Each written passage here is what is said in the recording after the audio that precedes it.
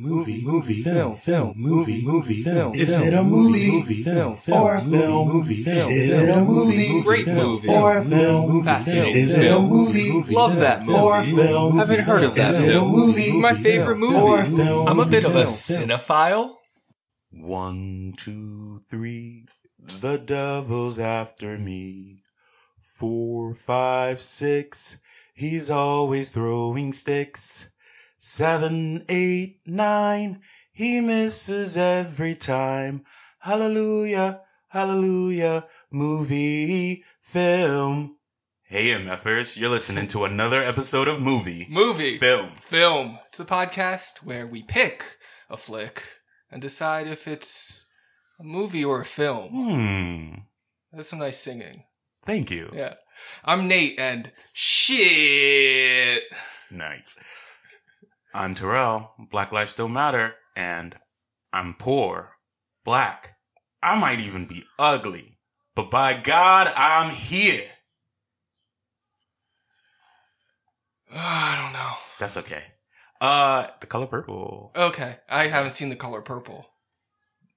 You have not seen No. it, so we are in for a I'm not viewing. doing a Spielberg thing, though. No, we don't have to. Okay. Like, it's okay, but like I have a The big Color Spielberg Purple blind spot. is a must see. Yeah, Okay. we gotta see that one. All right. Yeah. Did you know what mine is from? Well, it could be anything that actor's in. I mean, The Wire, but that's not a movie. I tend to quote movies, though. I mean, is it The Five Bloods? Sure. Right? I would have accepted The Five Bloods. I would have accepted 25th Hour. Mhm. I would have accepted he says it in forget what else. I don't Everything, think right? I've seen him play a role where he doesn't have a character that says shit with many inflection, more yeah. I's and some E's that aren't in the spelling. Mhm. Yeah. Apparently his father used to say shit like that. Oh, okay. Isaiah Whitlock Jr., star of The Five Bloods. Yeah. We're going to talk about that a little bit Yeah, we are.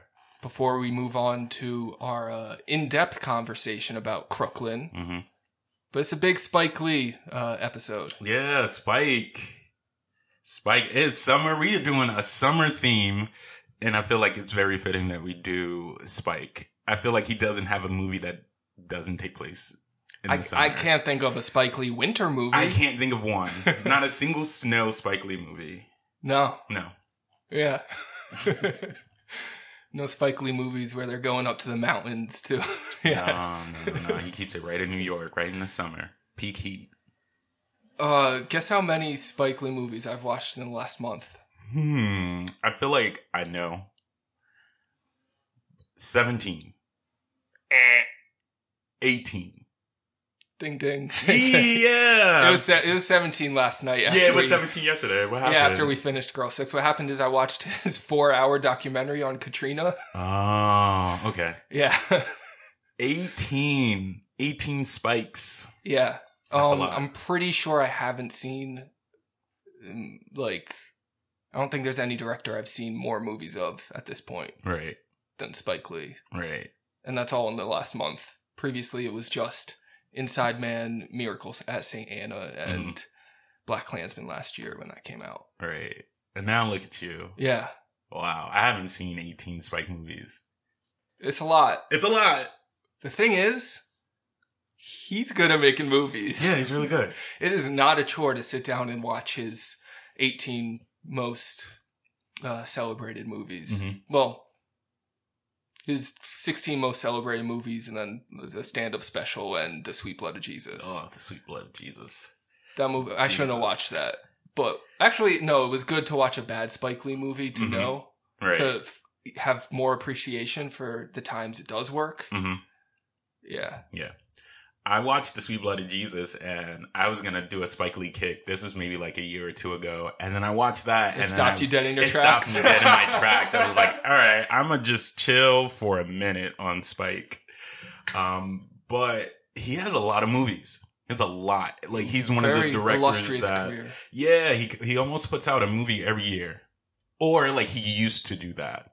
When you look at his filmography, you're just like, wow, you put out a lot of stuff. Mm-hmm. A lot of stuff I haven't seen or really, like, heard of. Well, I mean, I guess because around that time I was a kid, so I was really paying attention. But when I did start to pay attention, I was just like, wow. Kind of like Prince. Like, Okay. I didn't really know much about Prince up until he died, and then I went to go look at his work, and I found he had like 30-something albums. Yeah. Because he put out one every year. And Prince is one of Spike's favorite artists, so I feel like he kind of like modeled himself after that, and was just like, okay, I'm just going to work every year. I'm going to just put something out. Yeah, we watched Girl 6 yesterday, Yeah. which has Prince. Yeah, all over it. Yeah. No score, just Prince. Mm-hmm. Yeah. I liked that. Yeah, it was very fitting because it was very sexy, right? Yeah, it's a sex comedy about sex a comedy. phone sex operator. Mm-hmm. Well, struggling actress turned phone sex Yeah. operator. Mm-hmm. That was good. They're all good except the Sweet Blooded Jesus. Yeah. I don't know what happened with that one. It's the one that got away. Well, I hear his Old Boy remake is bad too, so I think maybe he's not great at remakes. Which is weird because a lot of his movies, like the ones that aren't remakes, still are very aware of other movies that exist. And maybe not to the same extent as Tarantino, but he does the same kind of thing where he'll like remix a genre and take elements from different movies. Mm-hmm. But the straight remakes, I guess, I don't know. Yeah, I don't know what it is. I saw the Old Boy. I saw it, and I wish I didn't. Yeah. Yeah, I mean, it's just like it's hard. That's the Spike Lee that I grew up with, so I just brushed him aside. Right. It's hard to try and recreate the magic of Old Boy. I think anyone that took that on, any American director that took that on was gonna fail. Right. With the Sweet Blooded Jesus, I did watch the original movie Ganja and Hess. Mm-hmm. I think he could have done something really special with that, but I don't like the decisions he made and the way he took it. He didn't make it make any more sense, but took it way more seriously. Except for like the weird Rami Malek like comedic relief. If Rami Malek is your comedic relief, you got a problem. I didn't even think of him as the comic relief. I just feel like he was just like putting on a really awkward performance. He's doing something else. He's doing something. He's excited about being in a Spike Lee Yes. joint. He just doesn't know it's one of the bad ones yet. Right. The acting in a Spike Lee movie, it's so... all over the place? I think so. It's interesting because I feel like when actors are like, I'm in a Spike Lee movie, they act a certain way. Like in The Five Bloods with Chadwick Boseman. Mm-hmm. He's really good in it, but I feel like he's hamming it up. He's playing to Spike? He's playing to Spike, and I feel like there's like some Denzel-isms, and Denzel's like one of Spike's actors. So I was just like, yeah, I see it. I see the influence in his performance. Okay. I didn't think about it that way. Yeah. The Denzel movies with Spike, I really, really enjoyed. But it's interesting to talk about the acting. With He Got Game, I found, I guess, like, Denzel and young Rosario Dawson are, like, doing their thing. I mean, Denzel's definitely doing his thing. Yeah. But then everyone else, I think the acting's, like, not great.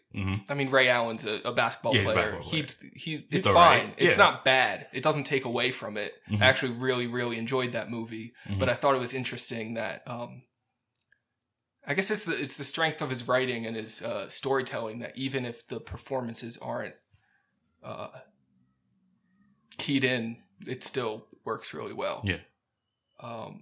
But that being said, throughout Spike's filmography, some really, really great performances. Yes. I mean, Denzel and He Got Game, Malcolm X, and Mo Better Blues. I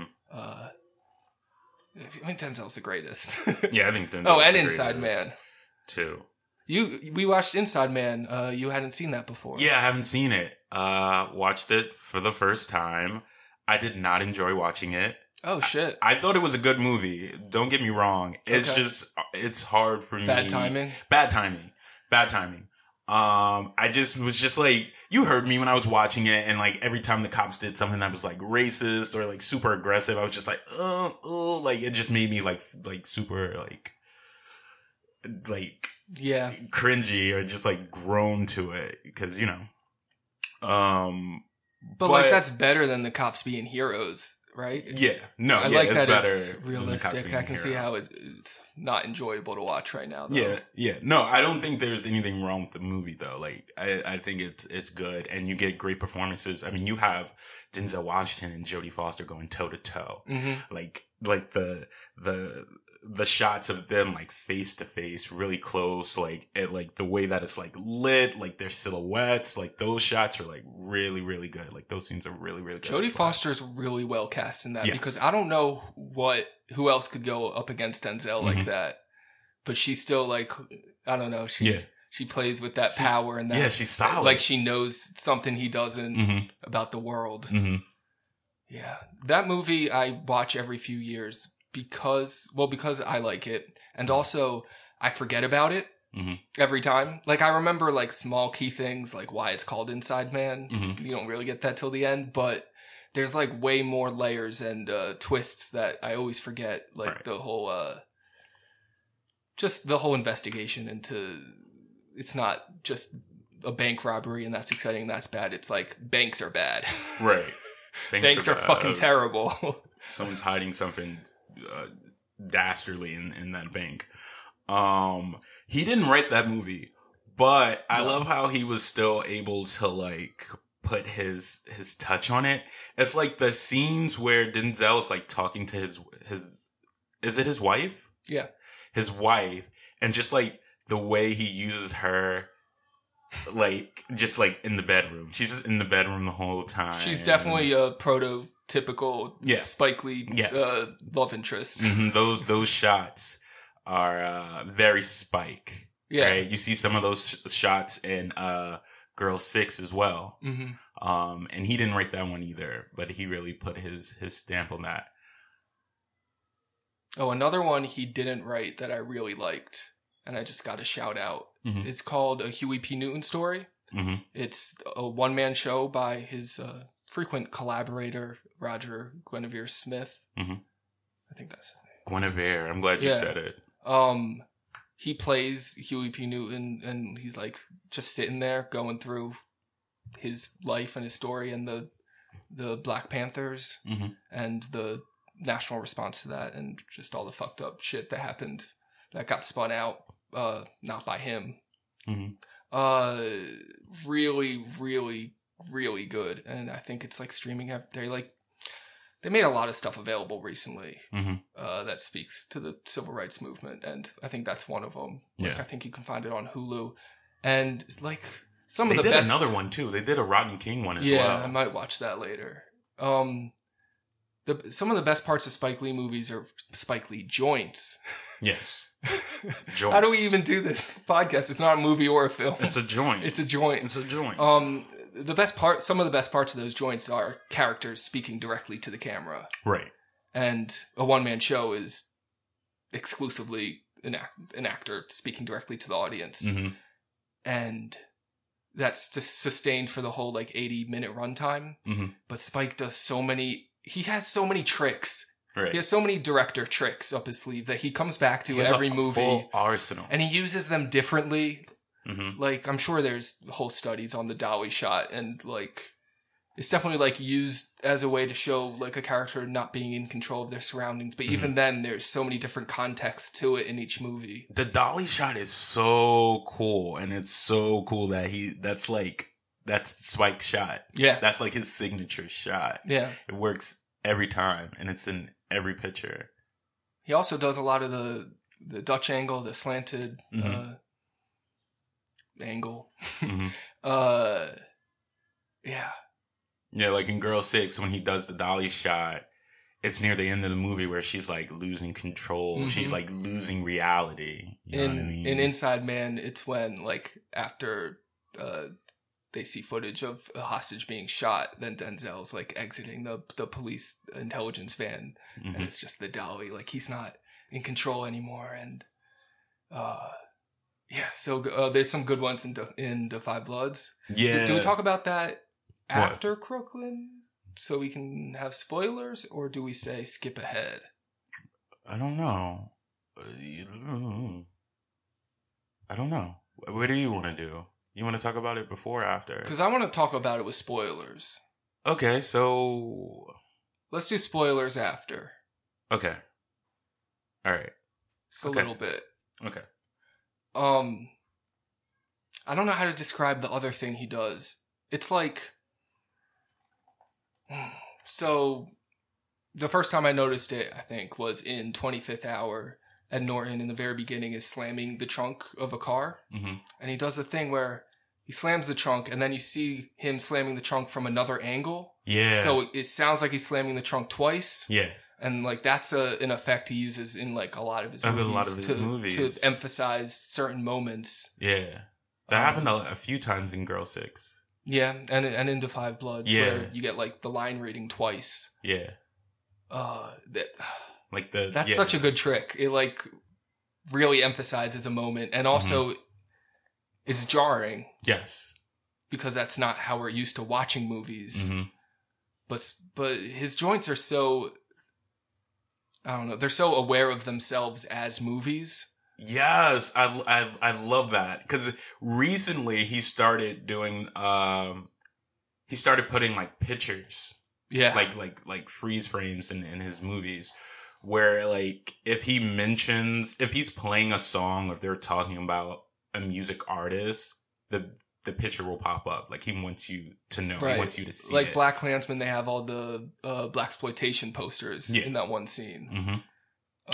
And in The 5 Bloods, there are pictures of like Aretha Franklin and I forget his name, but the athlete that they were talking about that could fly. He took like 13 steps in between the jumps, right? Or when he wanted to like cut in like shots of like when he was talking about certain moments in the war, and he wanted to show those pictures. And he would just pop them up, in the middle of the movie. Yeah, I watched the previously mentioned Katrina documentary called When the Levees Broke, a Requiem in 4 Acts. And I watched 4 Little Girls, his documentaries, and he I really like him as a documentary filmmaker and theater adaptation direct. I don't know what to call it. Filming the theater pieces and the stand up. Yeah. He's a master. Yeah. He's a master. And I think he took some stuff from the documentary stuff into his later movies. Mm-hmm. By having. Though even his early stuff messes with form. I mean, there's in Do the Right Thing, there's the pictures on the wall. And you see like the close-ups of like who they think should be on the wall. Oh yeah, in the pizza shop. Yeah. And that one picture of Malcolm and Martin. Yo, Malcolm X. Yeah. you haven't seen the whole thing, right? No, I never finished it. It's really long. It is an epic. And me, my mom, and my cousin, we started it kind of late, and we just never... That's not a good idea. Yeah, it's not a good idea. I started it real early. I was like, today's the day I'm watching Malcolm X. Yeah, it was like an hour and a half in, and he just went to prison, and I was just like, he's not even Malcolm X yet. No, it's like 20 minutes in the beginning where he's just walking around in a zoot suit with Spike Lee. Yeah. Oh, can we talk about Spike Lee as an actor? Yeah.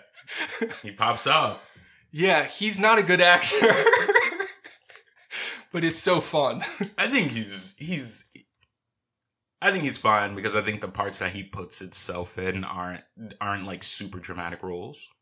Right? Right. Like in Girl 6, he's the annoying neighbor. Actually, I liked him in Girl 6, and it was like an older, more reserved Spike. I feel like, well, he's fun. He's really funny, and She's Gotta Have It.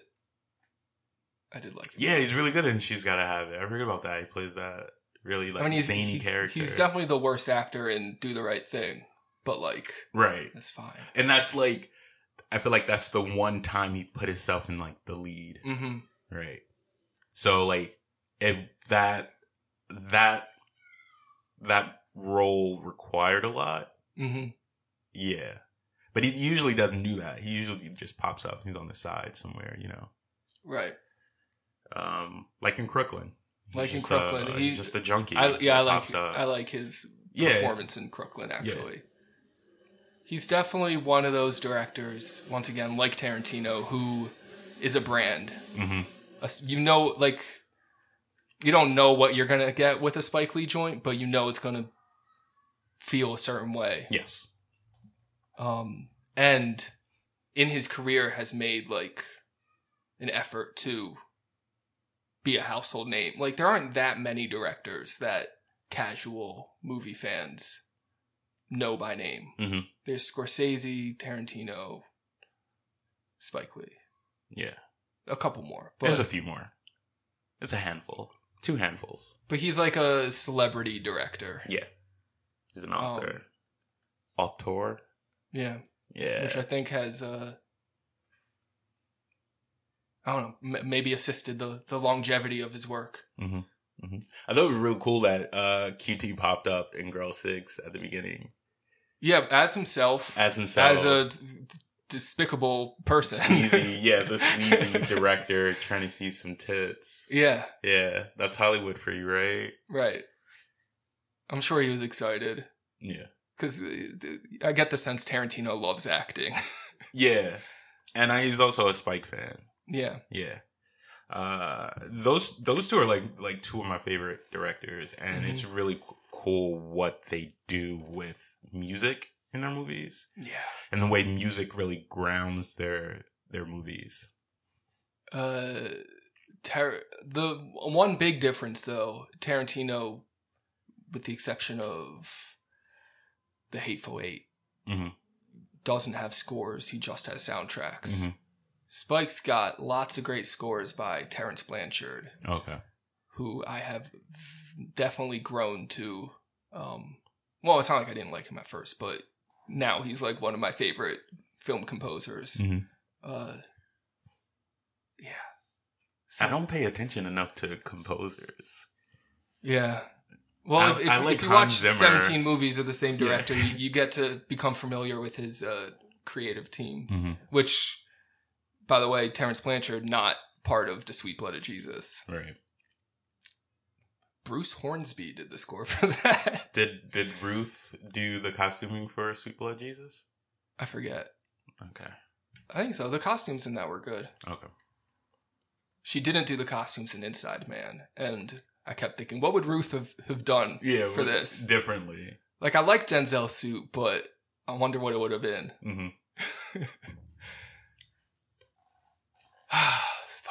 Spike Lee, Oscar winner. Wasn't it great when he finally got that Oscar? Yeah, for the screenplay. Yeah, for the screenplay. Pretty upsetting when... Right, the same night. Later that night, he lost to Green Book. Yeah. Yeah. That's the Oscars for you. Yeah. It's just like Do the Right Thing lost to Driving Miss Daisy. Driving Miss fucking Daisy. And then the next time he gets the nomination, it's another people drive around pretending they can solve racism. Yeah. It's wild. It's wild because like we still talk about Do the Right Thing as a whole. No one talks about Driving Miss Daisy unless it's like a joke. Yeah. Right? Unless it's like in the form of a joke. All right. Should we get to Crooklyn so that we can have time for Defy Bloods? Yeah. Afterwards? This is such an interesting discussion. I didn't know it was going to go like this. I'm glad it did. Oh, I've spent all month like diving into his filmography. I've never done that before with a director. I know with the Coen brothers, I was going back and watching their stuff.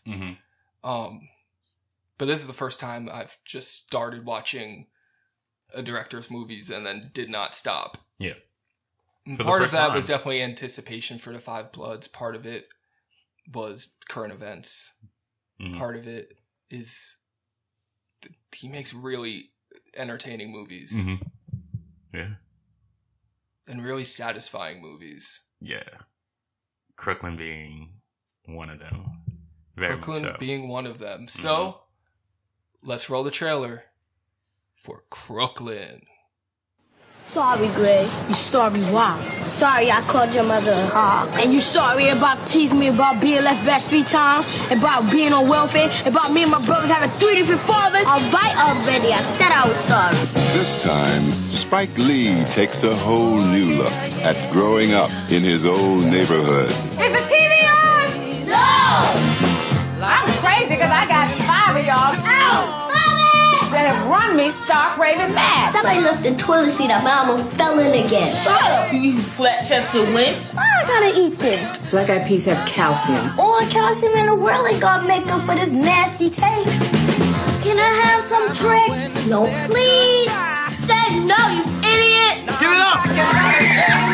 You know, Daddy doesn't want to fight or yell. All Daddy wants to do is play his music. In a place called Crooklyn, And stay off my tooth. all it took to keep it together was a little love, peace, and soul. Alfre Woodard, Delroy Lindo, and introducing Zelda Harris. That's what family's for. You gotta stick together, right? Right. Crooklyn, a Spike Lee joint. Crooklyn is a 1994 American semi-autobiographical joint co-written, produced, and directed by Spike Lee. He wrote it with his siblings, who aren't listed at the top of the page on Wikipedia. I want to say Joy Lee, and Sonique Lee. So it's we talked about this a little bit a couple weeks ago when I was early in my Spike Lee journey, and you made me watch this. Yeah, and we discussed it a little bit. Yeah, because you asked me what my favorite Spike joint was. I said Crooklyn. Yeah, I'm sorry for asking you that. I would melt down if someone made me answer that.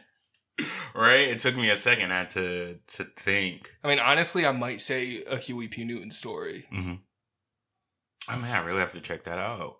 I'm strongly recommending people do. Especially, I think you'll like it because you're an actor. Okay. It's theater. You know, when's the last time you got to see theater? It's been a while. Yeah. Crooklyn, though. Yes. You're talking about soundtracks. Ooh. Yeah. Music. Love it. I love this sound. It's very Motown. And it's the whole movie. It's the whole movie. And like each song is so fitting. Very few moments go by without a song playing underneath. And it's amazing. Right. Apparently, this is two separate soundtracks. They had too much music for one soundtrack. Right. So did he have like what, like a score soundtrack and then like the music soundtrack? Is that what you mean? I think it's like it's 2 discs. Okay. Yeah. Okay. His father, Spike Lee's father, was a jazz musician. And so the father figure in Crooklyn, Woody, played by Delroy Lindo, is Delroy Lindo. Yeah. Is a jazz pianist, composer. I don't know why I brought that up. Oh, because we were talking about music. Right. Not a lot of jazz, though. It's mostly like the sounds of the 70s. Yeah. This Crooklyn takes place in Bed-Stuy in the summer. We're doing summer movies. The summer of 73. Yep. And we just start off. It starts off with the Shylights. The Shylights. And one of my favorite songs ever, People Make the World Go Round. And yeah, you're singing along. Yeah, I love it. It's and it's like it's the perfect song to start off with because it's just like this perfect picture of like like a kid's utopia in Brooklyn, where all the kids are just out playing and having fun, and the adults are outside sitting on their stoop watching the kids and just enjoying this nice summer day. And people just make the world go round. Yeah, just in terms of credit design, I liked that all the text was as if there's a paintbrush. Yeah, it was a brush stroke with the text over that and different colors. Yeah. Very colorful. And then the whole sequence is just I don't know, 10 or 20 different games being played in the street. So it's just many kids games, playing games in the street. Hand games, hopscotch, jacks. There's I don't know what it's called. I'm just call it Blade. That's what I'm call it. Tops. They were playing tops. Yeah, they were racing. Stickball. Stickball. They were playing jump rope, double dutch. Some kids were playing board games. The baseball game. Baseball game. So you had kids actually playing baseball, and then some kids playing a board game of it. You had the kids kissing. You know what I mean? Trying to sneak away and kiss. You know what I mean? All this stuff going on in the neighborhood. This is our second summer movie in a row that focuses on children. Mm-hmm. And we talked a little bit last week about how summer is a kid concept, mostly because of vacation. Nostalgia and vacation. Yeah. That's when you get to most kind of be a kid. Mm-hmm. Yeah. You don't have to, I don't know, be pretending to be an adult in school. Mm-hmm. And... oh, it's so good. Just that whole feel in this movie is just so strong. Mm-hmm. And everything. This is going to be a long one. Yeah. Because the whole movie is just small moments that feel huge because they were most likely real. Yeah. And they're just full of detail and life and love. Yeah. I love how the movie starts off this world is perfect. Yeah. Right? Because it goes through a journey. It goes full circle. It's the circle of life, right? Mm-hmm. But it starts off really perfect. Really perfect from a kid's perspective. Yeah. It's the perfect day. It's the perfect summer day. And we're just seeing a bunch of kids. We don't know who our protagonist or our family or whatever it's going to be. I will say right off the bat, you can immediately tell which kid is supposed to be Spike Lee. Yeah. Because Clinton is the character's name, is wearing a Knicks jersey and has those glasses. Thick-rimmed Spike Lee glasses. Mm-hmm. And the hat. And he's the one where you're that's the Spike Lee one. That's him. And it's how in Roma, the Alfonso Cuarón one is the one that's always watching movies and staring out of the windows thinking about something. I don't know, maybe about how he's going to turn it into a movie. Right. He's imagining seeing the pictures. We see Troy. We don't know that her name is Troy yet. Mm-hmm. But the thing that sets her apart is that she's not playing. She's watching everyone. And you get that really good Spike Lee shot of her behind a brick wall. He has really great shots of people where they're behind just a solid background. Yeah. That are really good. So when it flashes by her and she's just sitting behind this brick wall and smiling, you take note of it. It's the one face you get to see. We meet Woody, played by Delroy Lindo. He emerges from the apartment, from the brownstone. It's a house, and he's got a horn, a ram's horn. So that he blows so for the kids to come inside for dinner. So such it's very Thundercats. Right? It's very a family just trying to be in touch with their African roots, right? So he's using this horn to call in his children. Yeah. Dinner. So they come in for dinner. Yeah. But they don't start eating right away. We're saying grace before the meal. Mm-hmm. And it's just it's the kids bickering during the blessing, not being able to focus. And wanting to eat and complaining, and then finally being quiet in time to say grace, and then and then as soon as they say grace and they're about to start eating, they hear the music of their neighbor Tony Eyes playing his terrible keyboard music and singing.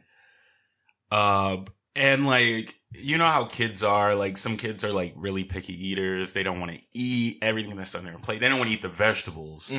And so they start eating, they take a bite. Troy takes a bite of like cornbread and it's just like, yeah, I'm full.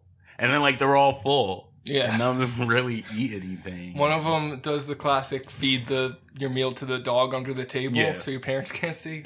I always wished I had a dog for that, for that purpose. Yeah, the dog is just sitting there waiting for food to drop.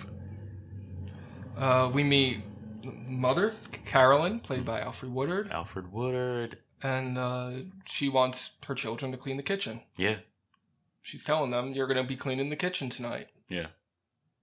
That's their responsibility.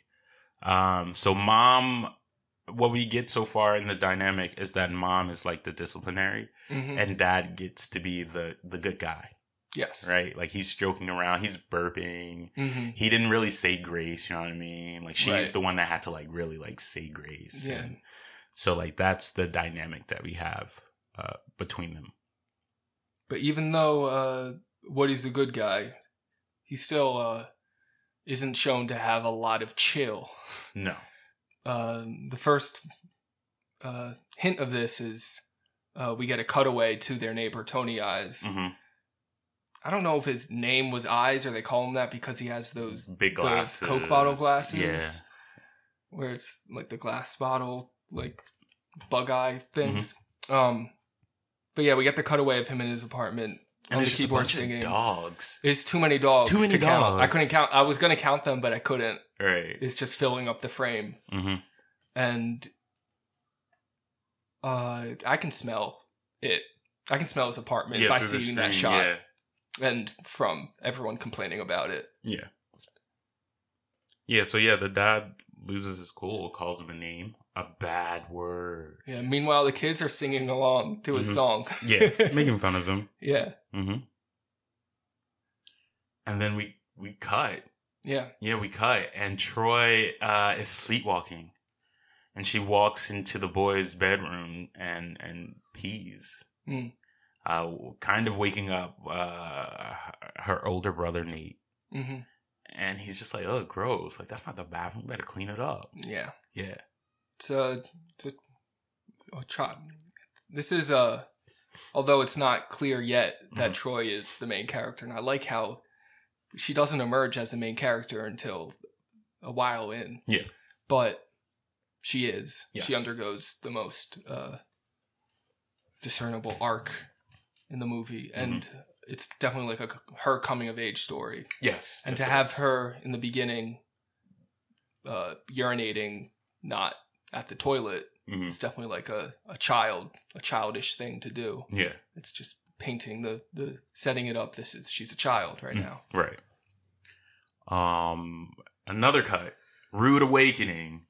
Mom has come home and the house is not clean. Yeah, the dishes are still clean. dirty. So she wakes the kids up. Yeah. And it's she a whole ordeal. Them out of bed. Yeah. It's like it's walking through the house very quickly, room to room, to wake everyone up. Yeah, Seinfeld Delivers playing. It's like a good music choice. It's all one shot following her around the house. We get the shot, like we get the whole layout of the house, the different stories. And yeah, she says from now on everyone's going to be pulling your weight. Yeah, which means you're going to be cooking and cleaning. When she comes home for work, the last thing she wants to do is come home to a sink full of dishes. Yep. Yeah. And the kids are they're like, you know, when you get woken up very quickly and you're just like so groggy and upset. Yeah, they're not very happy about it. And like, they're still bickering amongst each other and still teasing each other. Next thing I have is the Snagglepuss cartoon.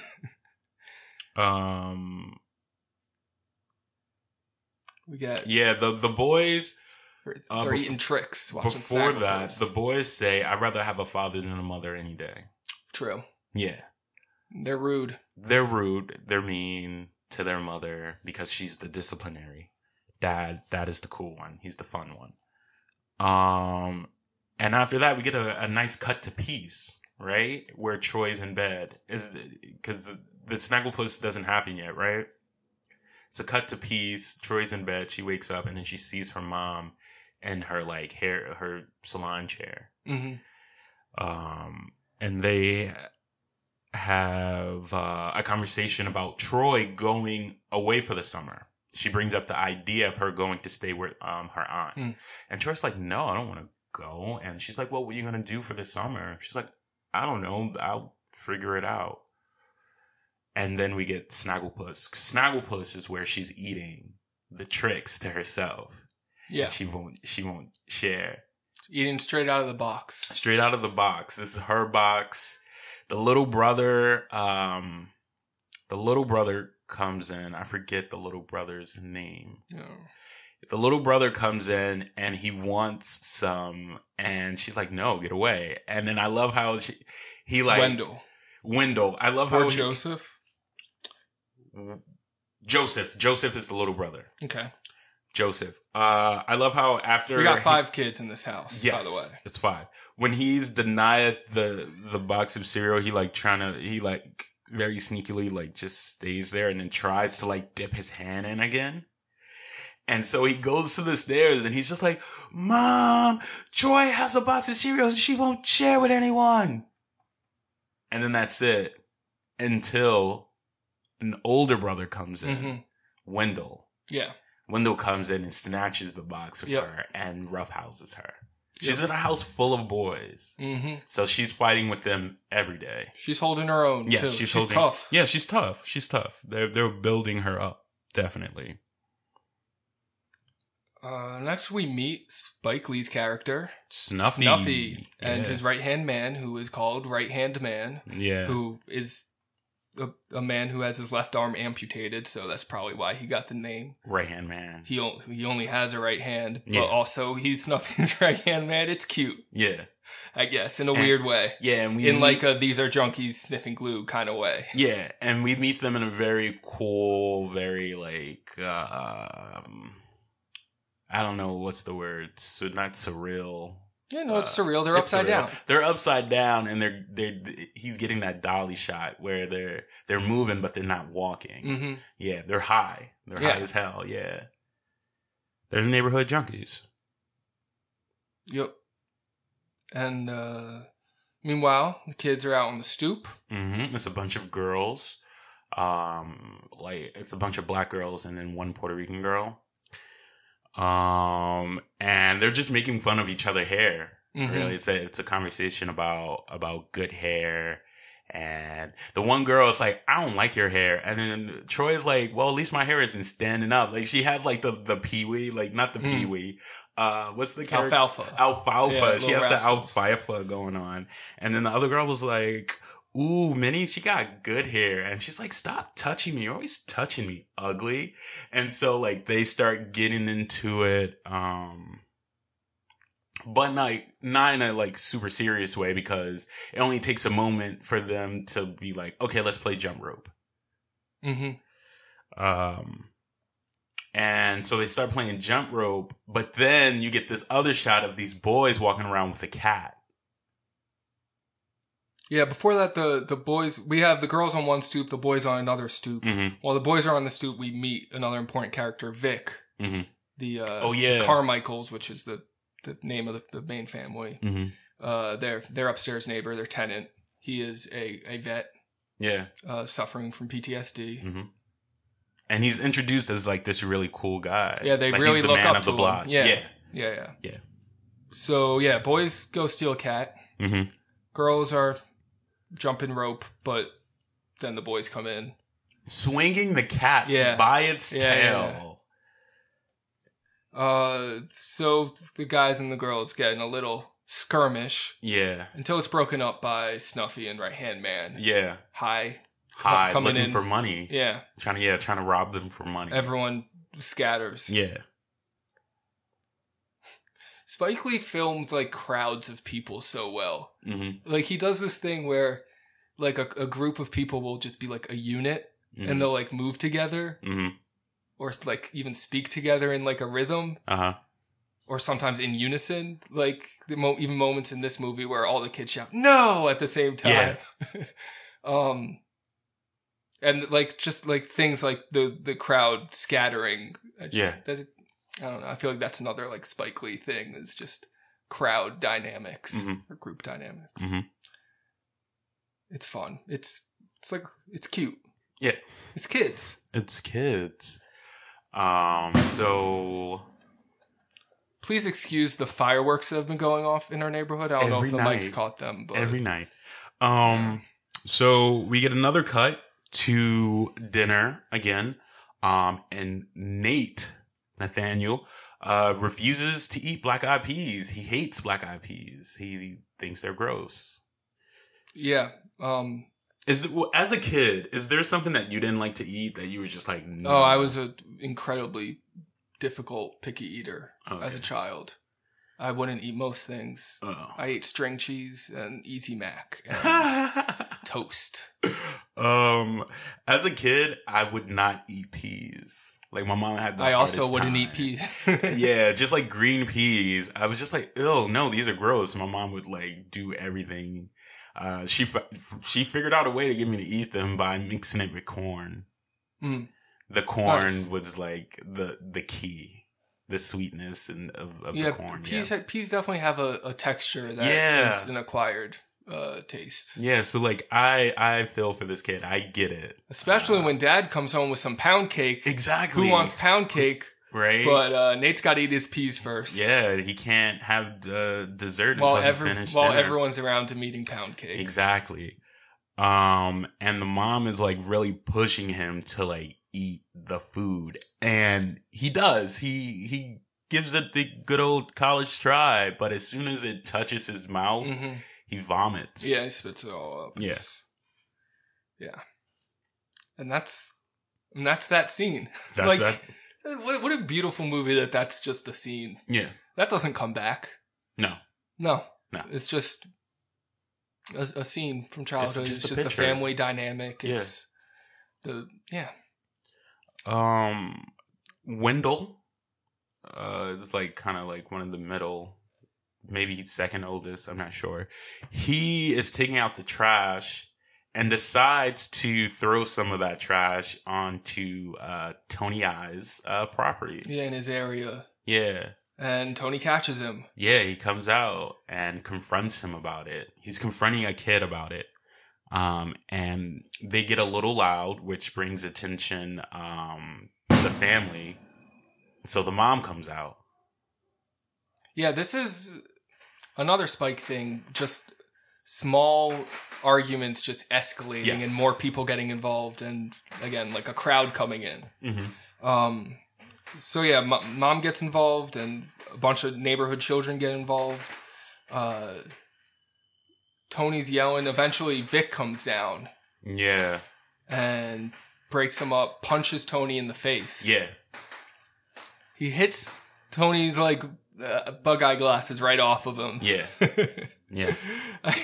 Tony wouldn't calm down. I feel like He's that's trying to calm thing him down. when Spike and his siblings were preparing, like, the story for the screenplay. I feel like they probably remember, like, and remember when Vic punched Tony's glasses right off his face? Yeah. Like, yeah. It's so much of this movie plays like a memory. It's nice. Yeah, it's a night. So Troy is in the store while this is happening. She's buying a bunch of candy. You know who else is in the store?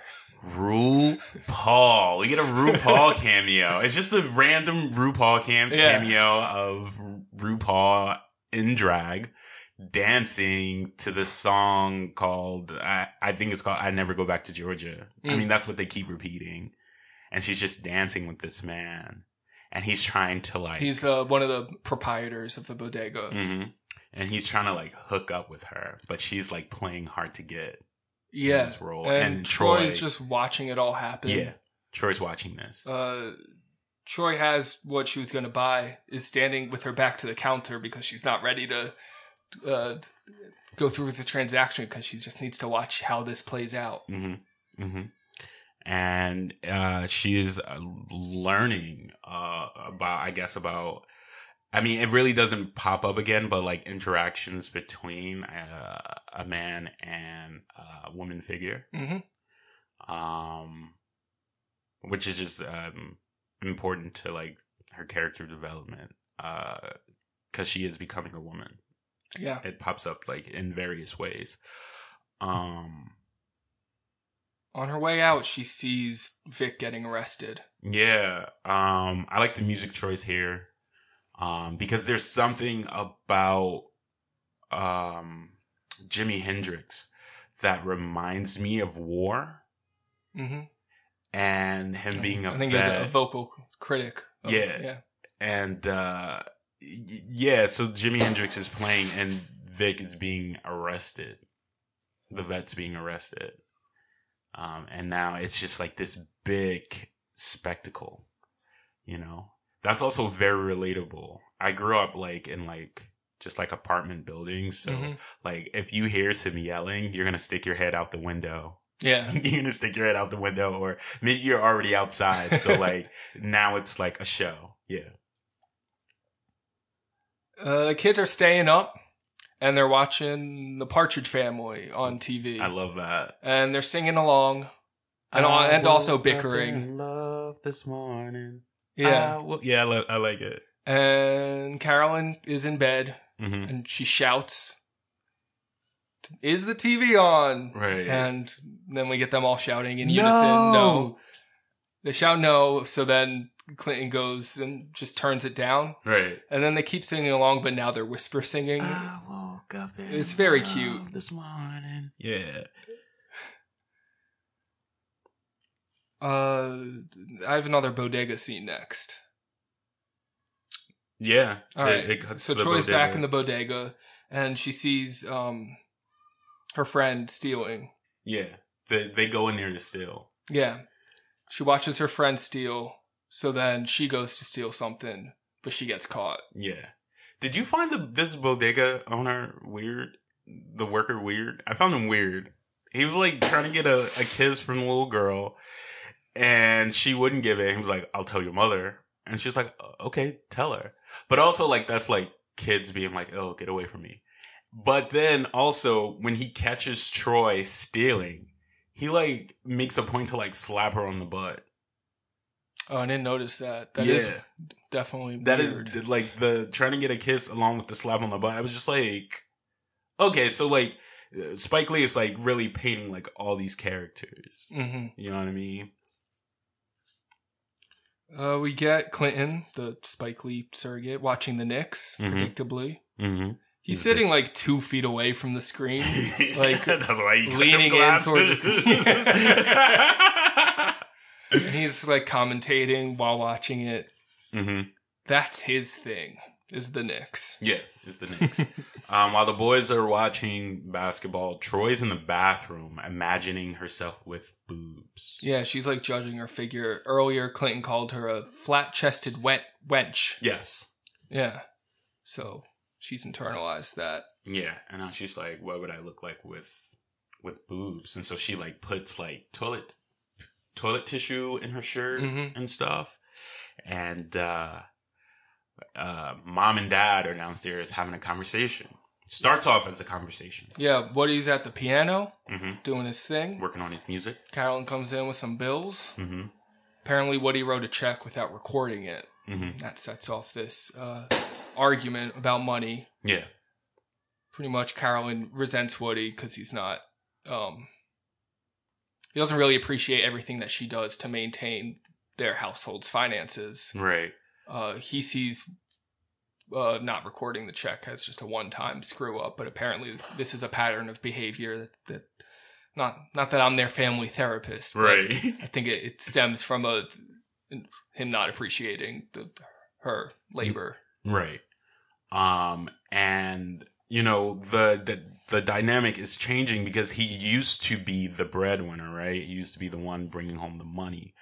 But now he is trying to live out his dream, and he's trying to be a musician with original music. He's not trying to make other people music. And so when you do that, you know, you kind of become a starving artist, right? And so he's relying on her, right? But while he's relying on her financially, he's not being respectful. Making it easy. Yeah, he's not making it easy.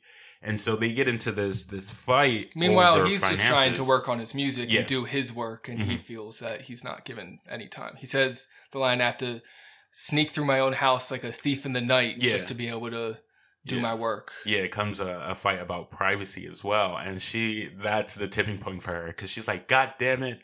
What do you mean? I can't go anywhere without 5 kids hanging off of my tits. Like, I'm like cooking, I'm cleaning, I'm doing everything. Like, that's support to her. Yeah. Like, she's doing everything just so you can live out your dream of being a musician. Just respect this one thing that I'm asking you to do. But it becomes this big thing. Because he's not used to being in that position. Yeah, also the kids are watching TV when they shouldn't be. So it turns into this thing where she's very frustrated at her husband, but kind of taking it out on her kids a little bit because she sees them slipping a little bit. So she runs up, yells at them to turn off the TV, turns it off, and it becomes a struggle with Clinton. Yeah, a struggle with Clinton, and Woody, the dad, is like, let him watch TV, and then he's not backing her up. And like, you could, that's kind of been the dynamic from the beginning. And so he really needs to like back her up, and like he tries to like pull her, but she doesn't want to be touched, and because she doesn't want to be touched, it turns into this whole thing where it's like her going after Clinton and Woody going after her. And Joseph is trying to get in the bathroom, and Troy won't come out. And then Troy comes out, and like they get swept. It's like a hurricane. And they all end up on the stairs. They all end up on the stairs, sliding down the stairs. Yes, like the narrow stairs. It's like filmed from above, kind of slanted, and it's just like a mess of bodies just in a small space. Yeah, just literally on top of each other. Yeah. And so, I mean, finally, this has come to a head. The dad pretty much yells for everyone to stop. And he's just like, what I want is some respect for my work. And she's like, well, you could take that respect and get the fuck out of my house. Yeah, she kicks him out. She said, get your brother and get your stuff. Yeah. There's a shot next that I really like. It's another one of Spike Lee's things that he does. It's just a shot of Carolyn on the bed. She has 2 kids, a kid on either side of her, and their dog. Yeah. And it's like very minor, slow zoom. And it's kind of like a portrait. Yeah. In the middle of the movie. And it's just like, this is this character in this moment. And it's like a pose, her in bed with the kids on either side and the dog. Yeah. Yeah, it's great. And the design of the house and the wallpaper and the set decoration is everything's so lived in. Troy the next morning brings her mother breakfast in bed. Yeah. And apparently has cleaned. Yeah. So in her parents having some strife, she's already stepping up. Yeah, she's feeling it. And the doorbell rings, and it's her dad. It's the next day. Yeah. And he has brought flowers. Yeah. Before he comes back in the house, Troy and him have a moment on the stoop. They have a talk. Yeah. And he's just trying to get a feel of how everyone is feeling with how things went last night.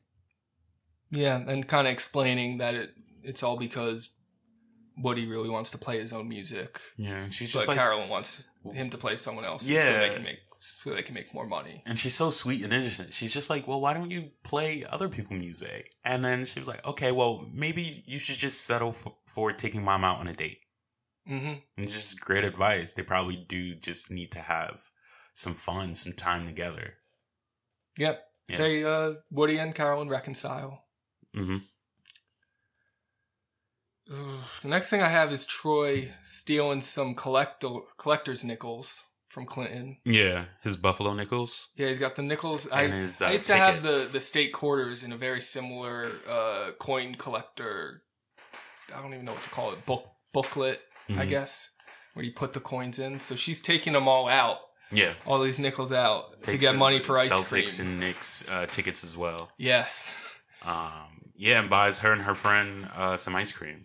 Yeah, and he can't find his Knicks tickets, so he's mad. He even before he can't find them, he's like being mean to Troy. He's just mean to her. Yeah, He walks in the house and like pushes her head into her ice cream. Yeah, even though, you know, she bought it with his money. Yeah. Yeah, he doesn't You didn't realize even know that. Yeah. He puts Troy in a headlock when he's asking about the tickets. Yeah. She's lying about not having it. Mm-hmm.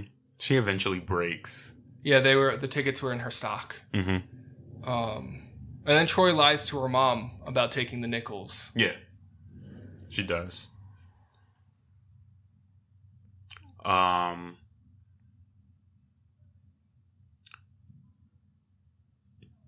The kids do something to Tony again.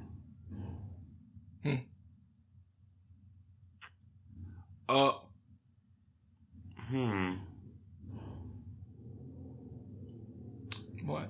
I don't know. The kids are they just mess with Tony's garbage.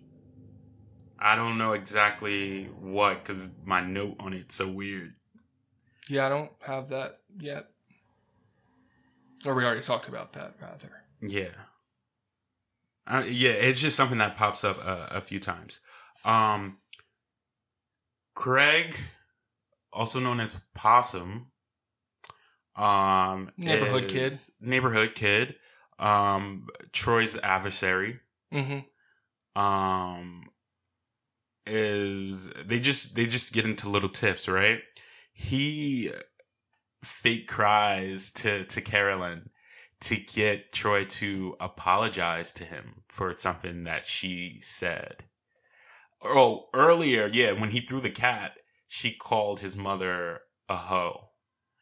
And so, yeah, he's crying to her mom now, to get her to apologize, which actually works because the mom forces her to apologize to him. Yep, and then sends her to the store Mm-hmm. with some food stamps that Troy is embarrassed to use. Yeah, she's so embarrassed to use them that she decides to steal. Yeah, and it's the perfect opening to steal because as she's stealing, the manager is yelling at another kid, Peanut, Mm-hmm. her friend that was stealing. Yeah. So the manager caught this girl stealing. Yeah. So that's a good distraction Yeah. for Troy to go steal. Yeah, Troy just is able to like slip out. Yeah, she would have gotten away with it too. if it wasn't for Peanut. Exactly. Mm-hmm. And her and Peanut get into a little tussle, but the manager breaks it up and actually returns the stuff that Troy dropped to her because he doesn't realize that she stole it. Mm-hmm. Yeah. And so when she comes home, she slams the stuff on the table and was like, I told you I didn't want to go to the grocery store. I got beat up by Peanut. And then mom was like, you got beat up by a boy? She's like, no, Peanut's a girl. And she's like, how big is Peanut? And she's like, 6'4", 200 pounds. And so the mom is like, you wrestle with your brothers every day and you get beat up by somebody named Peanut. And Troy gets her revenge on, what'd you say his name was? Weasel? Possum. Yeah, Possum, by dumping a bucket of ice water on him while he's on the stoop and she's on the second floor window. Yeah. He's acting like the big man on the stoop, and so she knocks him down a step. Yep. Yeah. Some good hijinks. Mm-hmm. But then she has a nightmare that night. Mm-hmm. I like the way Spike films this. Yeah. She's being chased by Snuffy and his right-hand man. Mm-hmm. And this is the dolly shot moment. Yeah. In this movie. The second dolly shot. Yeah. They, like, catch up to her. Yeah. And make her huff sniff glue. Yeah. And then she starts, like, hovering. Yeah, starts floating. Mm-hmm. She's high. Like, literally. In her high. nightmare. Yeah. Yeah. Time is playing, which I think is one of Spike Lee's favorite songs to use. It was in the trailer for The Five Bloods. Yeah. Yeah. Yeah. And she wakes up and Dad is back. Mm-hmm. And they're getting ready to go on a trip as a family. Mm-hmm. But I love that. I can see. I don't know the name of the song, but I can see clearly now the rain is gone is playing. Mm-hmm. Yeah, that might be the name. Okay, like perfect music cue. But as they're leaving, a worker from the electric company comes by to shut off their electricity. Yeah, because there's been an unpaid bill. Mm-hmm. So the trip is postponed, and they bust out all the candles. All the candles. Every candle. Every single one. So many candles. Vic comes home and... Oh, before that, they're... actually, not before that. Vic comes home. You're right. Vic comes home and he's confused. And then that confusion turns into anger because he needs his lights. Whatever his disability is, like whatever PTSD he has, he needs lights. Or like, maybe he's like... he's also a tenant. It's his... Yeah. He's paying rent. Also that. Also very that. But like his disability requires him to have lights. So it's going to be a hard night for him. Like Woody's offering candles. Yeah. And at one point he lights Vic's cigarette with one of the candles. Yeah. I like that. He kind of dismisses his girlfriend. Right, because she's talking to Woody as if he's her landlord. Right. But he's Vic's landlord. Mm-hmm. And she's not happy. And they kind of walk off. And then we get another dinner scene, a dinner by candlelight. Yeah, I like this part because they're making the most of their situation. Yeah. And it's pretty romantic dinner. There's even Woody has a line about how he enjoys eating by candlelight. Mm-hmm. It's nice. And he delivers some good news. Mm-hmm. He booked a concert. Yeah. He's going to be playing his own music. Mm-hmm. So then a few days later... The road trip is back on. Mm-hmm. Like whatever they were going to do before the lights got cut off. They're going to do it now. They're driving down to the south. Yeah. They're going to drop Troy and Nate off for the summer. Mm-hmm. They've got some affluent relatives. Mm-hmm. They're going to take in the kids for the summer. There's the moment in the car on the drive where the kids are supposedly sleeping in the back. Mm-hmm. So it's kind of the same conversation that Woody and Carolyn had when they were fighting, but this time it's just them talking. Yeah. But they get a little worked up. Mm-hmm. And it turns out Troy was awake. Yeah. They invite Troy to come up to the front. It's like the car... It's like the 70s car where the front seat, it's not two separate seats. It's a just bench. one long bench, yeah. Yeah, so Troy comes and sits in the middle. Yeah. With mom and dad. Yeah, it's real cute. It's real cute. Yeah. And the lens change. Yeah. You gotta talk about this. Because, this is something else that pops up a lot in Spike's work, where, like, the aspect ratio is, like, kind of warped. It becomes stretched out. It did it in Girl 6. Yeah, it did in Girl 6. Mm-hmm. I don't know how I feel about it here. If it were just the aspect ratio change, which I've seen used before to highlight the difference between two different settings or two different periods in a film, this it's just hard to look at. Yeah, because it's like just so like elongated. Yeah, it looks stretched out. It looks like there was like a mistake almost in the... And it's the whole sequence. Yeah, the whole South is shot like this. Yeah. It is. I get what he's weird. doing. I don't know if it works for me the whole way through. I don't know. I could have used just like, all right. If the aspect, like, what if it became like a smaller screen? Yeah. Right. Or if it had like this dreamy like effect to the screen. Yeah, maybe? but I guess he is doing two things. One, he's showing it's different than Brooklyn. Yes. And Troy doesn't like that. It's the difference is uncomfortable. Mm-hmm. And so it's making the viewers uncomfortable. And also, obviously, the country's not like the city. There's more space. So I guess to make the aspect ratio, like the box smaller, wouldn't be showing that off. Right. So by like stretching it out, it shows all the space. And like for a kid that lives in the city, I'm convincing myself now that it's a good decision. Through it. Yeah, I'm talking myself into it. Yeah. For a kid that lives in the city, there's everything happening all the time. Mm-hmm. All the yelling and kids playing 10 different games at once. And this, it slows down and there's the space and it's stifling. Yeah. Yeah. Yeah. I like how you work through that. Because I get what he's doing, but it looks bad. Yeah. That's my problem with it. It's hard to look at. It's ugly. But I mean, not all good filmmaking doesn't always mean pretty filmmaking. Correct. And there's plenty of pretty moments. Mm-hmm. Otherwise. Mm-hmm. So we get introduced to Aunt Song. Yes. Viola and Uncle something. An uncle. Yeah. and Queenie, the dog. And Queenie. I thought she was saying Winnie the whole time. Mm-hmm. Saying Queenie.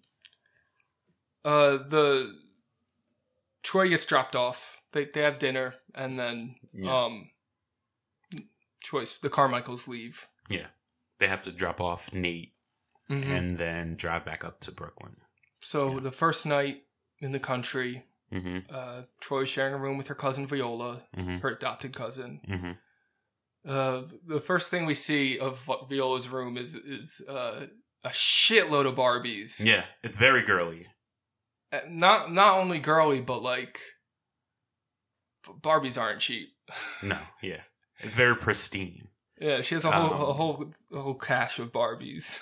That's the whole like theme with Aunt Song. It's just like very feminine and girly and proper and pristine, right? Which and is religious. Religious, which is very different for where Troy comes from, which is very rough and tough and masculine. Mm-hmm. Yeah.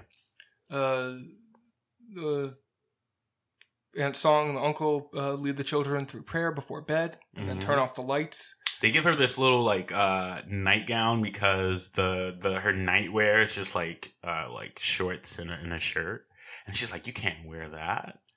Yeah, so it's like right away they're like, one of us. Yeah, one of us, right? Right when they turn off the lights and leave the room, Troy gets up, starts jumping on the bed and talking shit.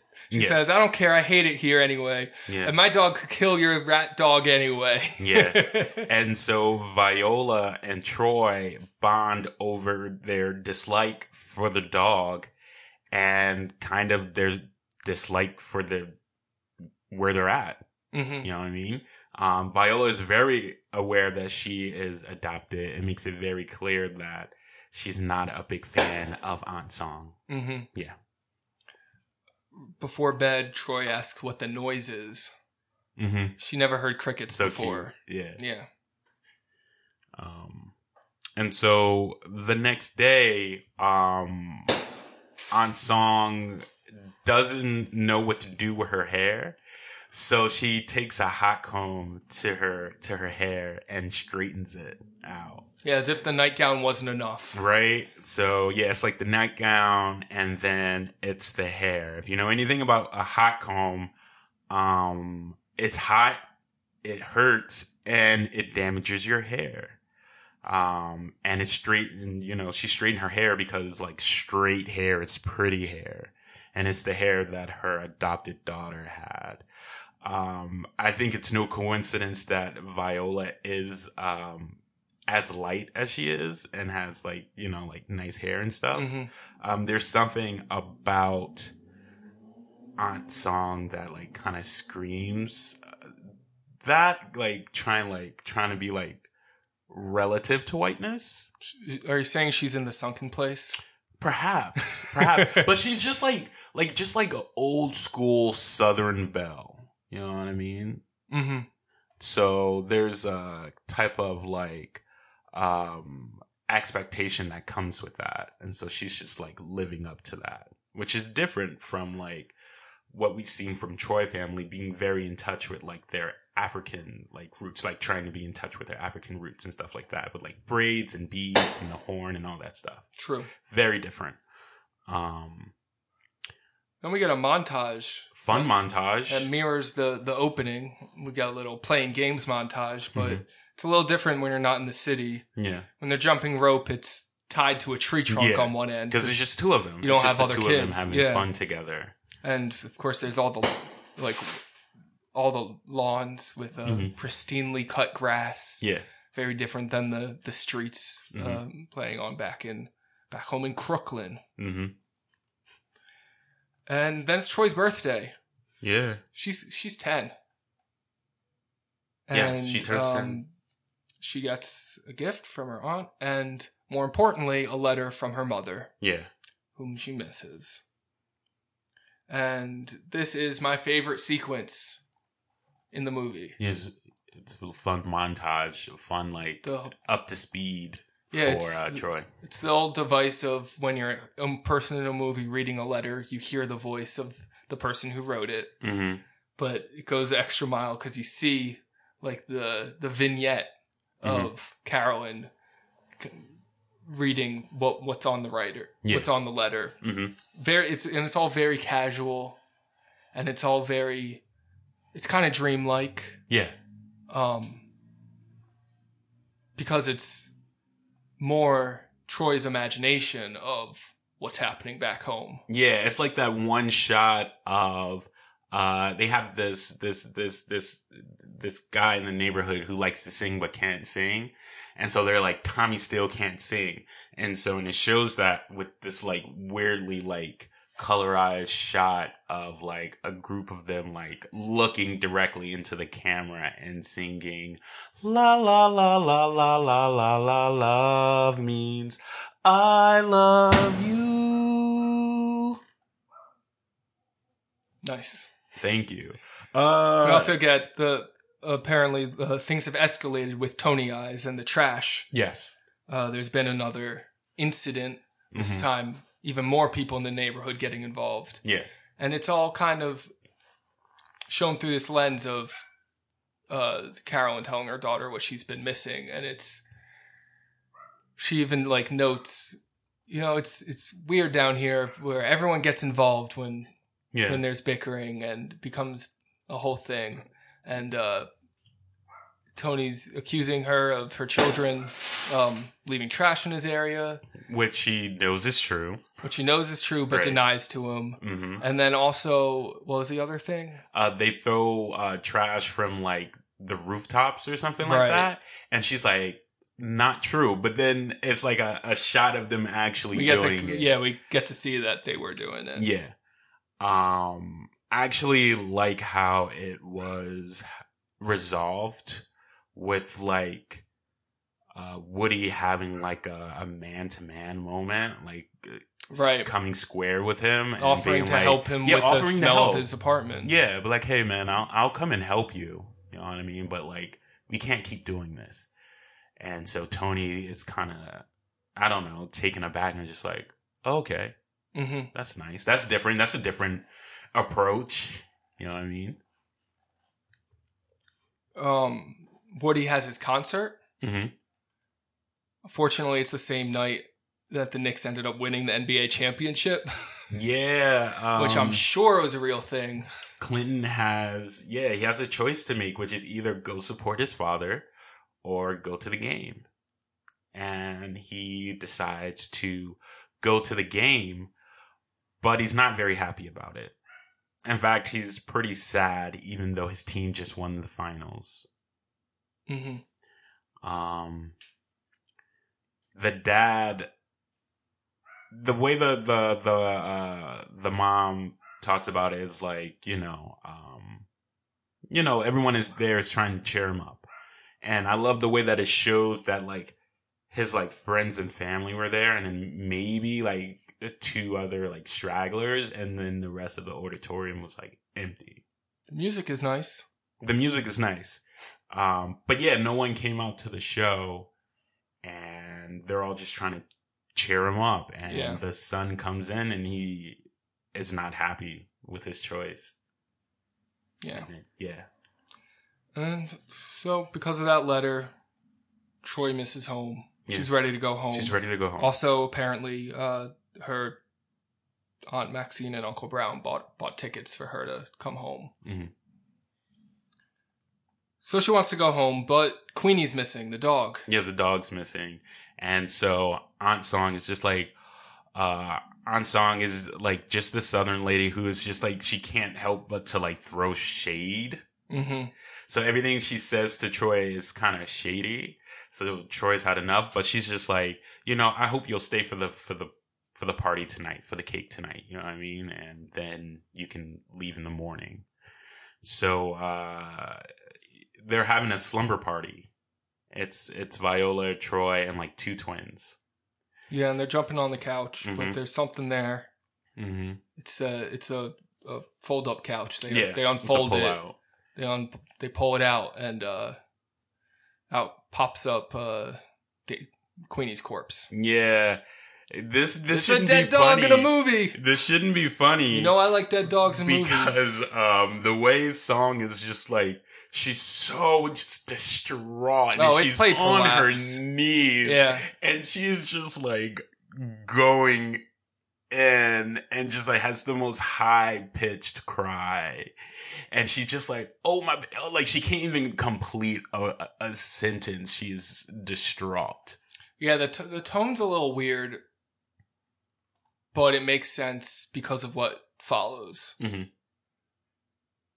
But yeah, I mean, like the dog died, and it's funny. It's funny because the kids don't give a shit. Yeah, the kids don't really like the dog. They bury the dog. There's like a cross. There's like a service, and she's like, "My dog is in heaven," and she's like so dramatic. Troy's just so honest done. about She's it. ready to go home. She's telling Viola, "You should come visit me." Yeah. And we get a really like sad goodbye while the Jackson 5's Never Can Say Goodbye plays.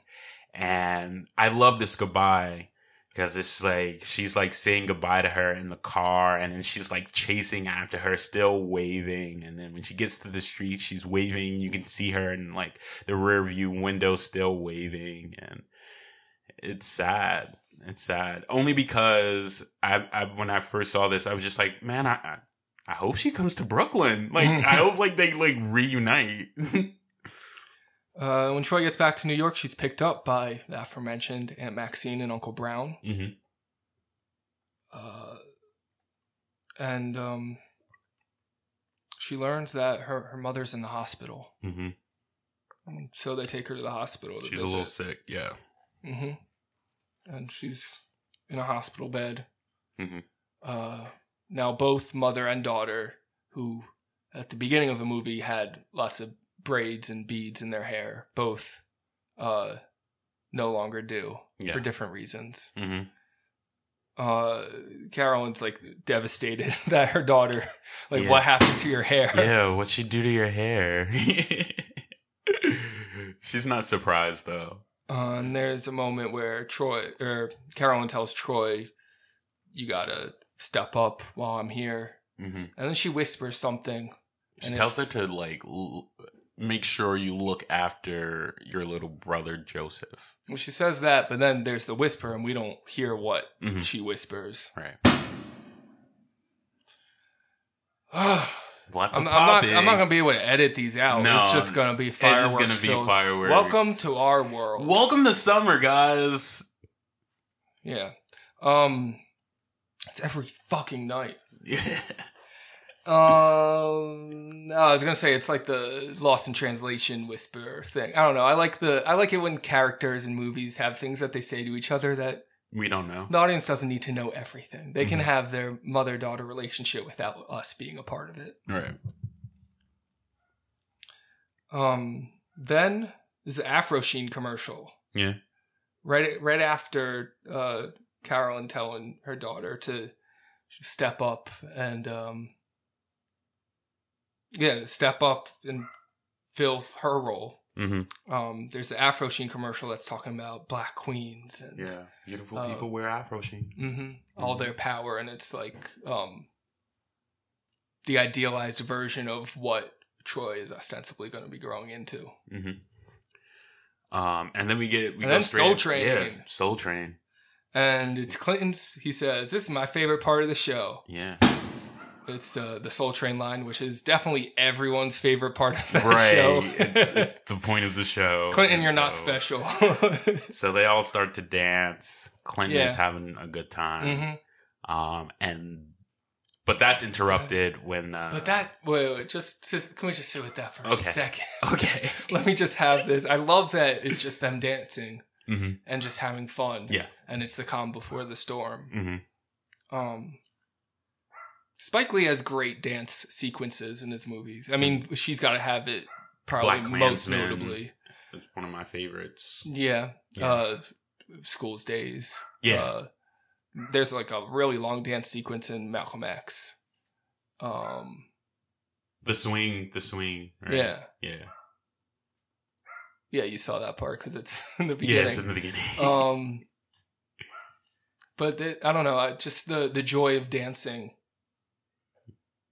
It's nice, but it is cut short. Yes. Because Woody gives them the news that their mother has cancer and will be staying in the hospital. Yeah, longer. And they're all sad and they all crying and they're all like hugged Not up. Troy. And they're all crying but Troy. Yeah, even Clinton is crying and sad and is face down. Troy is very still. Mm-hmm. It's just a serious face, but not crying. Right. And how things can go when you find out you have someone has cancer. It happens very quickly. And it's said very quickly that mom has passed away. Yeah. Right before that, though, it is quick, but after the crying, you get some establishing shots of the house and some rooms that we'd previously seen, but now it's all very still. There's no one in there. There's no activity. Yeah. I like that. And then we see some moments of Troy cleaning up and cooking a little bit, taking care of everyone, filling the mother role. Yeah. While Carolyn's in the hospital. But we find out, the way we find out that she died is the kids are outside singing the song you opened this podcast with. Yep. And they're walking like through, I don't know where it is, like a park. Yeah. And then some outdoor building with like a marble staircase.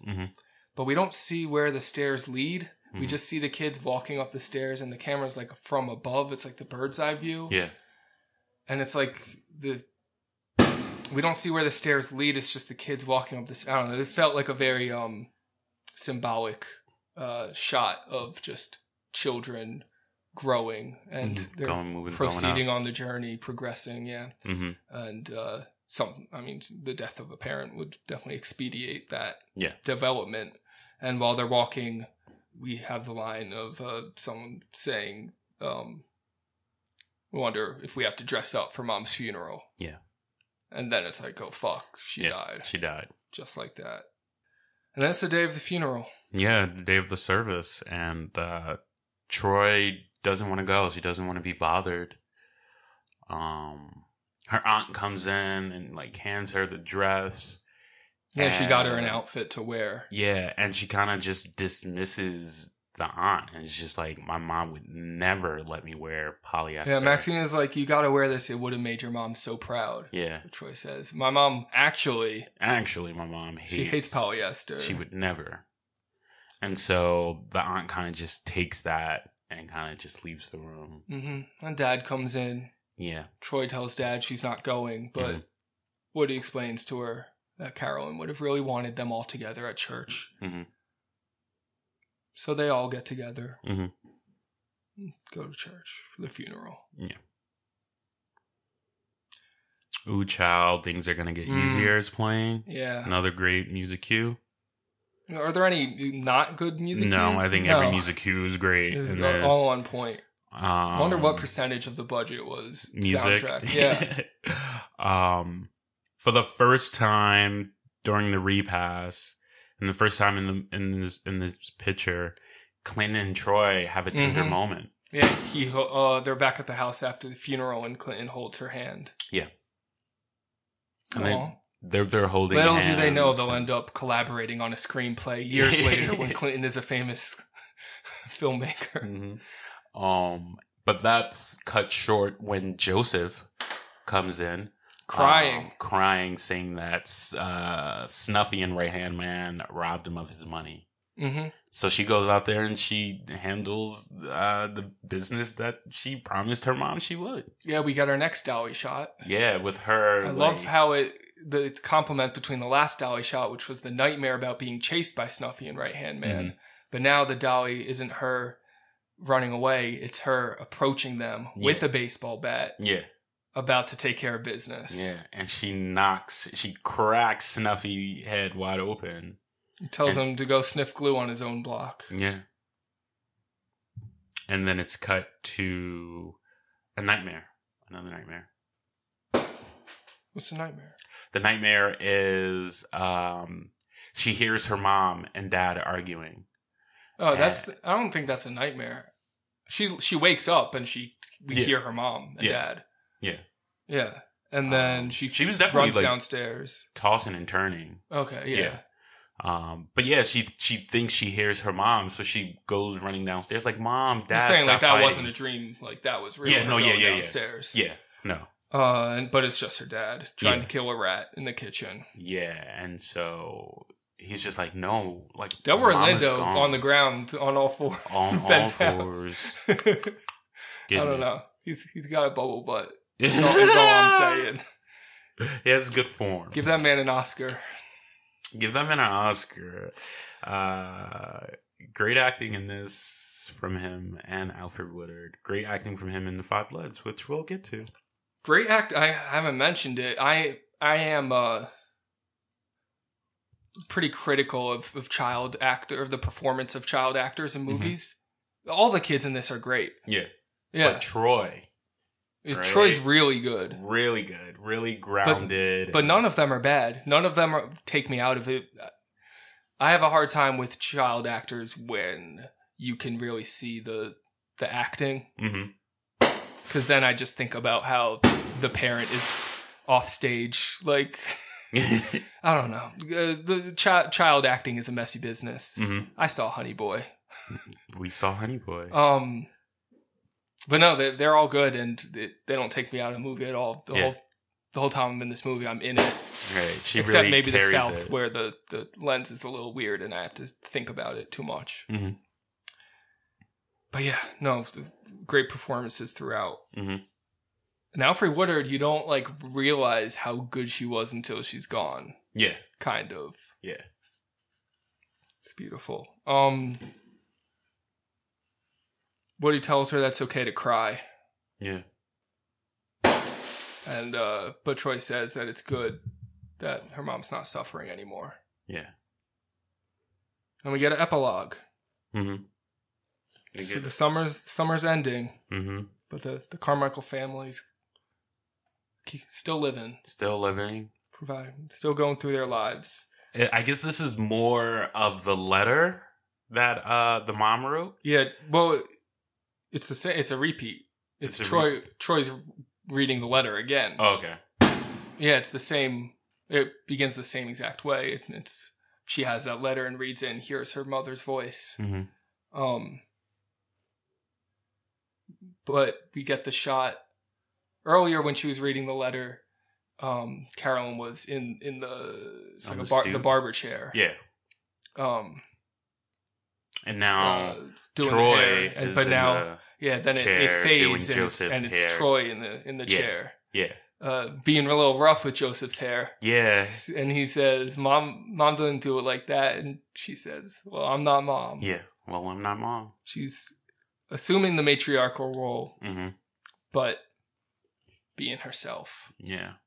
Mom is like, I'm so proud of you. You know, or someone that grew up around a bunch of rough boys, you turned into a beautiful young lady. Mm-hmm. And that is Crooklyn. That is Crooklyn, and the kids are back outside playing, and and how it starts. Troy is watching from her fence with a nice fro. With a nice fro, yeah. A good old character gets a different hairstyle to show that, to demonstrate growth. Yeah. But it's effective. Yeah. Yeah, Crooklyn. Is it a movie or a film? It's a joint. I think we already established that. I think it's a film. Yeah. Yeah, I can't really say why, but I feel like it's a film. I don't think all of Spike Lee's joints are films. Though he does, like what I said earlier about how his movies like know that they're movies. Mm-hmm. I feel like that lets him make movie films almost. Right. Which are the best. Okay. Spoiler discussion now of The Five Bloods. Yeah. So if you haven't watched it yet, tune in next week. We got a little surprise. Yeah, we do. For our final summer pick. It'll be a fun one. We're on Twitter at MovieFilmPod. Mm-hmm. Email us moviefilmpod@gmail.com to tell us why you haven't watched The Five Bloods yet. It's right there on Netflix. It is right there. And you can hear from us later. Mm-hmm. Okay, they're gone. They're gone. So Delroy Lindo's character wears a MAGA hat through most of the movie. Also, Trump appears in the movie. You were talking about like how Spike started putting like historical documents. Mm-hmm. Among those is the clip of one of those Trump rallies where a black man was prominently featured right behind him in the audience. Mm-hmm. In this movie, apparently that's Paul, Delroy Lindo's character. Yeah. Yeah. It's interesting. It's complicated. It's complicated. I didn't expect there to be such a complicated character in this movie. Because it makes him so hard to like, right? Like, he's hard to like, but then like the movie does a really good job of making you understand him. Yeah. Right? Especially with the flashbacks, which is the other thing I want to talk about. Mm-hmm. You see his relationship that he had with Chadwick Boseman's character. Mm-hmm. And you see how, I mean, he's haunted. Yeah, he's haunted. Literally by haunted his actions. by his former commander. Mm-hmm.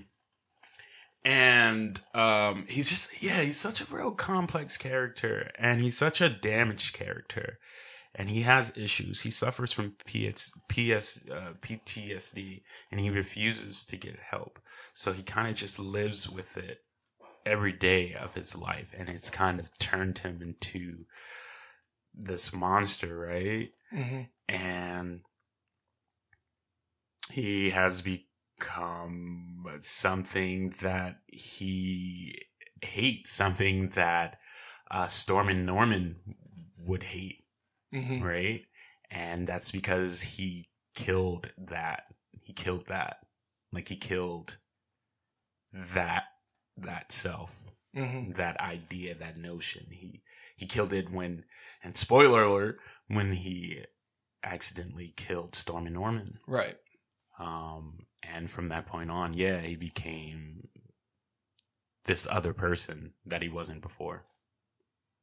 Yeah, it's kind of, it's, I don't know what to say about it. It's And the whole movie focuses or highlights how fucked up it is, how many black men were drafted and taken overseas to fight for a country that didn't support them, that doesn't support them. Didn't give them anything, any rights. And maybe it was like they went out there into this war thinking that if they did fight in this war, that when they came back home, things would be better, that they'd get rights. But while they were out at war, that's when King was killed. You know what I mean? And so it was a lie. Yep. You know, they found out that this was a lie while they were like in war. And the movie has like this really, really, really good theme or just idea of like a war never ending. Yeah, so definitely takes After Apocalypse Now in that way. Yeah. And in several direct references to it. Yeah, so like in Vietnam, the war never ends. Like their land is still filled with landmines. It's still filled with like death and deadliness, and just how they like scorch the earth and they put this chemical everywhere, and how it still has this lasting effect. And with our main characters, with our vets, you know, the war never ends for them, like mentally. And in the flashbacks, now I read today, I assumed it was a choice. Apparently, Spike wanted Netflix to pony up with the Scorsese money so he could de-age his actors for the flashbacks. Interesting. Netflix did not give him that money. It didn't bother me that. At first, I was like, "Oh, so we're not even like obscuring their age for the flashbacks, right?" But I liked it how it kind of made it seem like these,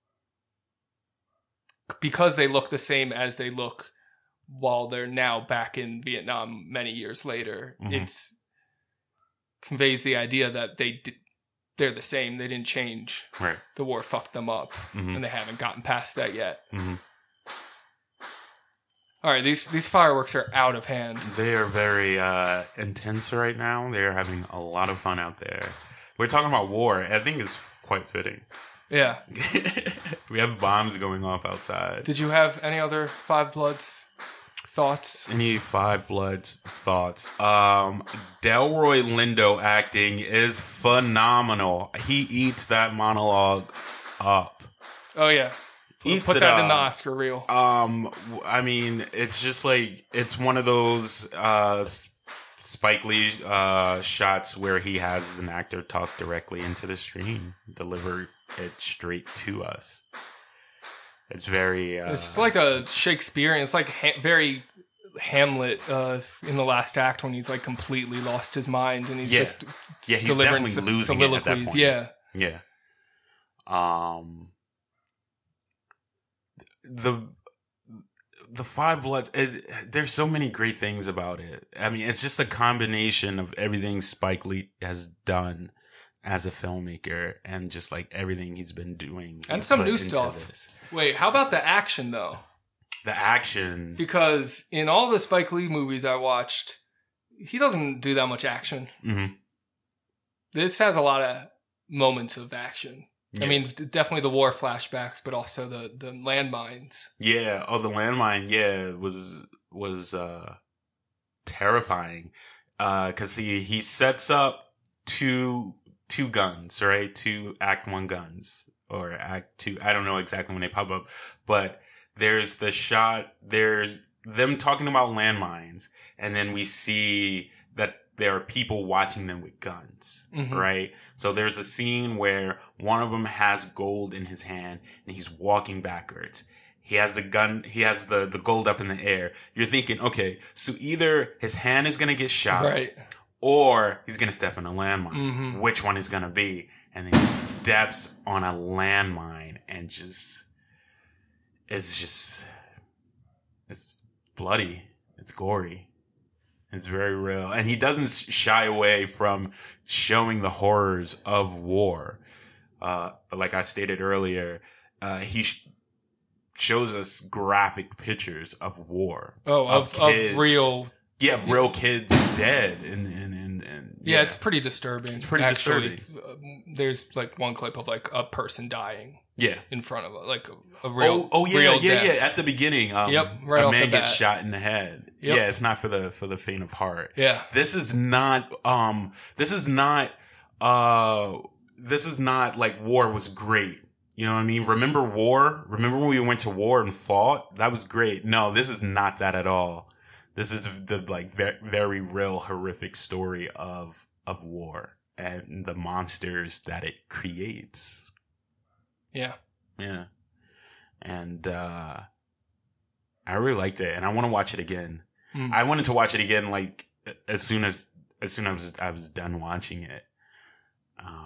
It's on Netflix. It's on Netflix. I also love like the little storyline of the black soldier. I forget his character name, having a biracial child, because that is also part of the history of a lot of like black Vietnamese babies growing up in Vietnam. You know what I mean? And then them facing that discrimination as well. Like, and I like that he placed that in the story. He put so much into this picture. Yeah. And so it's almost like a history lesson, but it's not preachy. Well, the very, very end, where he rolls out his Martin Luther King clip, that's preachy. That's preachy? I thought that was unnecessary. Spike definitely has a habit of really feeling the need to bring it home. Yeah. Like, hit. Like in Black Klansman. Like the like ending in of Black that. Klansman. Yeah. Yeah. I don't think this needed that. I think the point got across. Yeah. But I really liked it. Yeah. Okay. Yeah, I think I said everything about it that I wanted to say, and I'm tired of talking while these fireworks are going off. We'll be back next week with a brand new episode of Movie Film. I'm sorry to your ears. I'm sorry.